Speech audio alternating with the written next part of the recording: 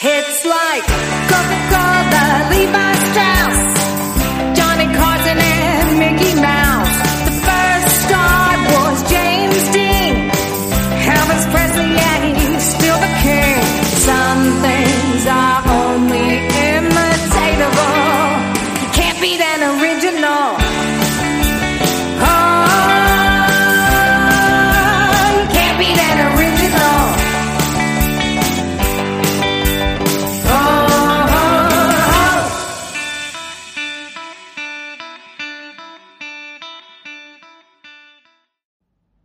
Good morning, Multiverse.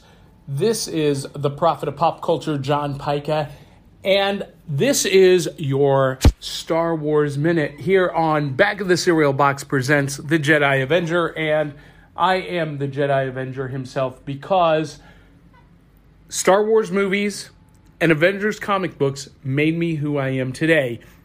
And real quickly, I just want to address a thought that I had about the Book of Boba Fett. I feel like after seeing Chapter 6, Episode 6, which in my opinion was the most Star Wars ever made, I feel like a lot of fans of this show are looking at it in the wrong way. And let me preface this by saying that I was never a fan of Boba Fett. I never got the fan fervor over this character. Okay, he looked cool. He maybe had a reputation that fans created in their mind. But really and truthfully, in canon, in the films, the only thing we got was, a few lines from him. Darth Vader considered him a formidable bounty hunter. So there was some gravitas there. But he didn't really do anything in Empire Strikes Back. And then in Return of the Jedi, he gets taken out like a punk. And I just never got the appeal of Boba Fett. Even the addition of his backstory that was provided by Attack of the Clones and the Clone Wars animated series, there was just nothing that drew me to the character. So, I say that going into this series with that framework. I liked his appearance and his contribution to the story in The Mandalorian Season 2, and that had me intrigued for the Book of Boba Fett. That being said, the Book of Boba Fett has turned me into a fan. Because anytime Star Wars does what this series has done, and by that I mean when Star Wars shows you the culture and it peels back some of the layers of the politics or the cultural structures, what is life like in the Star Wars universe? And that's what Book of Boba Fett has done. So I really, really love that. Seeing the political structure and the real lives of people in Mos Espa. But more than that, I love stories that expand on the hero's journey. And one of the parts of the hero's journey is to see a character become what they already are. Fans going into the Book of Boba Fett expected this badass warrior bounty hunter that they had created this fan canon, this head canon around. And that's not the character that we're necessarily getting at the beginning of Book of Boba Fett. We are getting a character who has gone through some stuff and is becoming a different person, is going through a new character arc. He has, as we saw in previous episodes, he has survived the Sarlacc pit, but been seriously damaged by it, burned, scarred, and then exposed to the Tatooine deserts with the Sand People. His skin becomes damaged even further. He's got injuries that need to heal. And through the healing process, not just physically, but mentally, we are seeing those flashbacks to how he got to where we meet him in Mandalorian Season 2. And I love that. And there are scenes in the Book of Boba Fett where he really does show off his badassery. Like going into the cantina at Tashi Station. Facing off against that giant lizard creature and choking it out with the chain. And then leading the attack against the Pikes desert train. All of those are really fantastic moments that show glimpses of the character that fans believe he is. But he's changing because he's, for the first time in his life, finding community. Since being a young child, he's basically been on his own.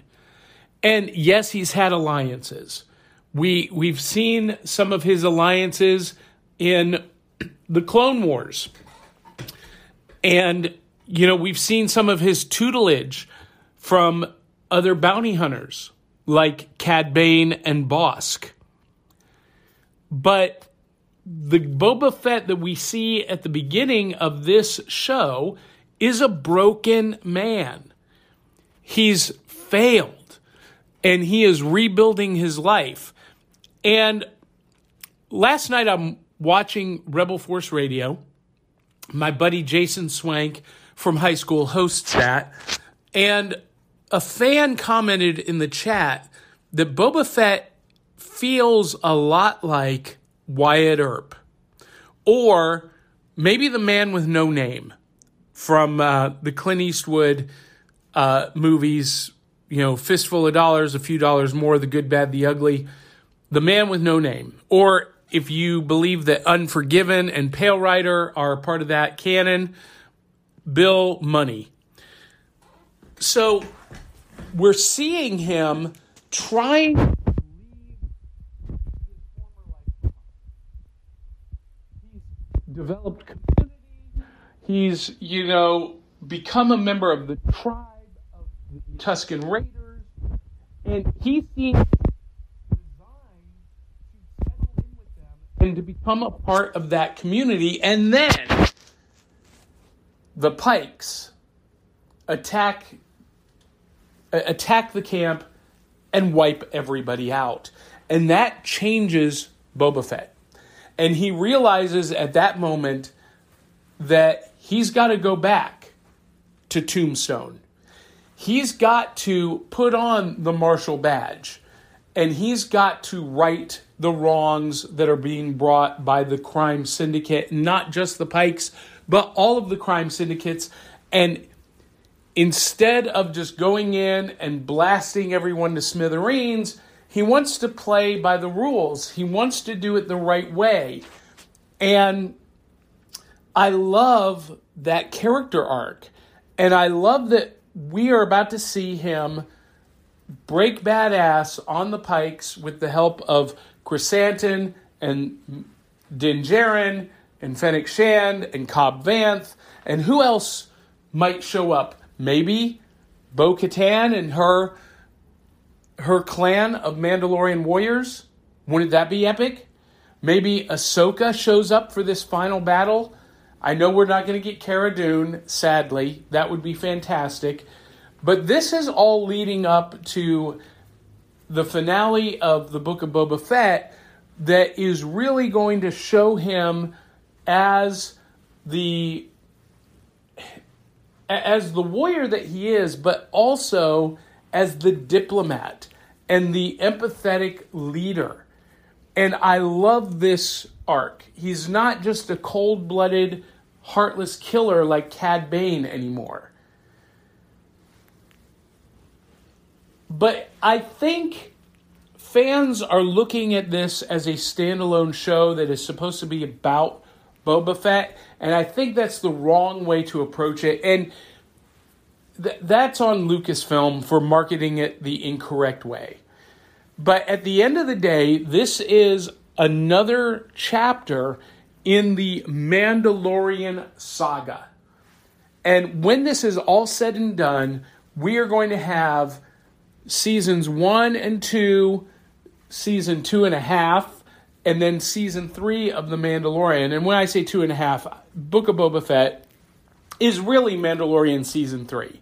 So Mandalorian season 4 is really season 4, part 4 of what I am calling the Mandalorian saga.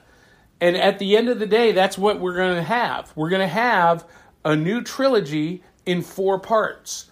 Star Wars, the Mandalorian trilogy, or the Mandalorian saga. And this story is just a part of that greater narrative that is filling in the details of who Boba Fett is, how he got where he is, how he became the character that we meet in Mandalorian Season 2, and how it sets him up to be a heroic, diplomatic, badass leader going forward.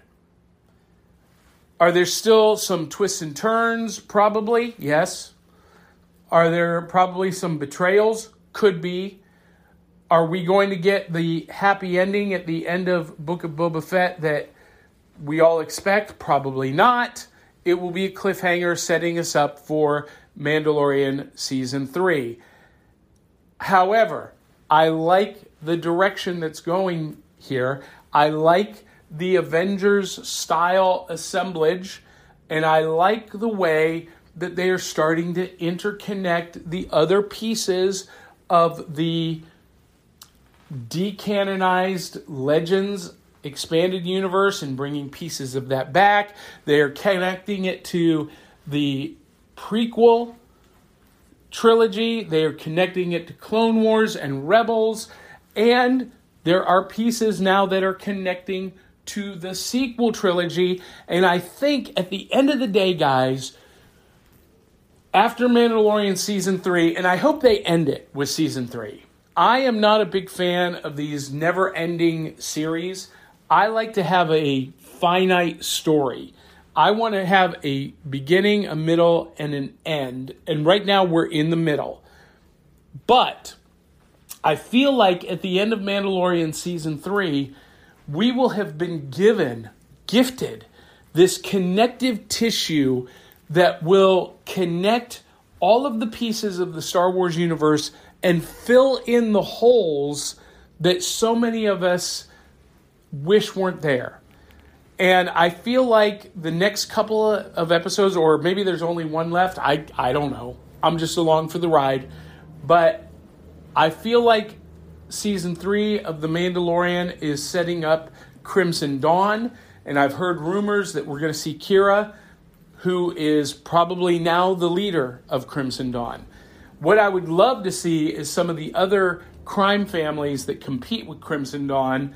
And I would love to see, since we're bringing back characters from the EU and concepts from the EU, can we get Prince Shizor? And can we get Dash Rendar? Please? Please? Can we get Mara Jade? And can we get Talon Card? At least introduce them in this series, please? Or maybe they'll be introduced in the Bad Batch, because this has a lot of ties into the Bad Batch as well, which, if you haven't been watching the Bad Batch, the final episode, they take the Camino cloner to Wayland, which is the planet that Jorah Saboth is cloned, and that's where the Emperor's clones were first developed, and there's all kinds of implications there for the sequel trilogy and tying everything together. And Dave Filoni and Jon Favreau are just absolutely freaking brilliant. And when you add in Bryce Dallas Howard and Taika Waititi, and I know that George Lucas has been on set and has had input, It just is all coming together for this Star Wars fan. Anyway, I wanted to share those thoughts and just encourage you not to look at Book of Boba Fett as a standalone series that is about Boba Fett. I want you to look at it as another piece of the Mandalorian saga, and maybe we're going to see a unification of Mandalore with Din Djarin, Boba Fett, and Bo-Katan. And who knows, maybe our armorer will, come around and see that the new order is actually the way. This is the way. All right, guys and gals, that's it for my 15 minutes of rambling. Hope you guys enjoyed it. If you did, please post a comment on our Facebook group or on our Facebook page for Back of the Cereal Box. It ain't hard to find. Back of the Cereal Box on Facebook. Subscribe to our YouTube channel where you can see our Saturday morning live episodes, Cosplay Cafe, the Ice Cream Queens, and Cryptid Crunch, and even more fun. And if you like this show, please share it with 200 or 300 of your friends and family. And last but not least, please post a review either on Apple Podcasts or Spotify. Make it good. And let us know that you love what we're doing on Back of the Cereal Box. And with that, I am going to leave you. This is the Prophet of Pop Culture, the Jedi Avenger, John Pica, signing off. Thanks for tuning in. Love you, mean it. And until the next time, we'll catch you on the flip side.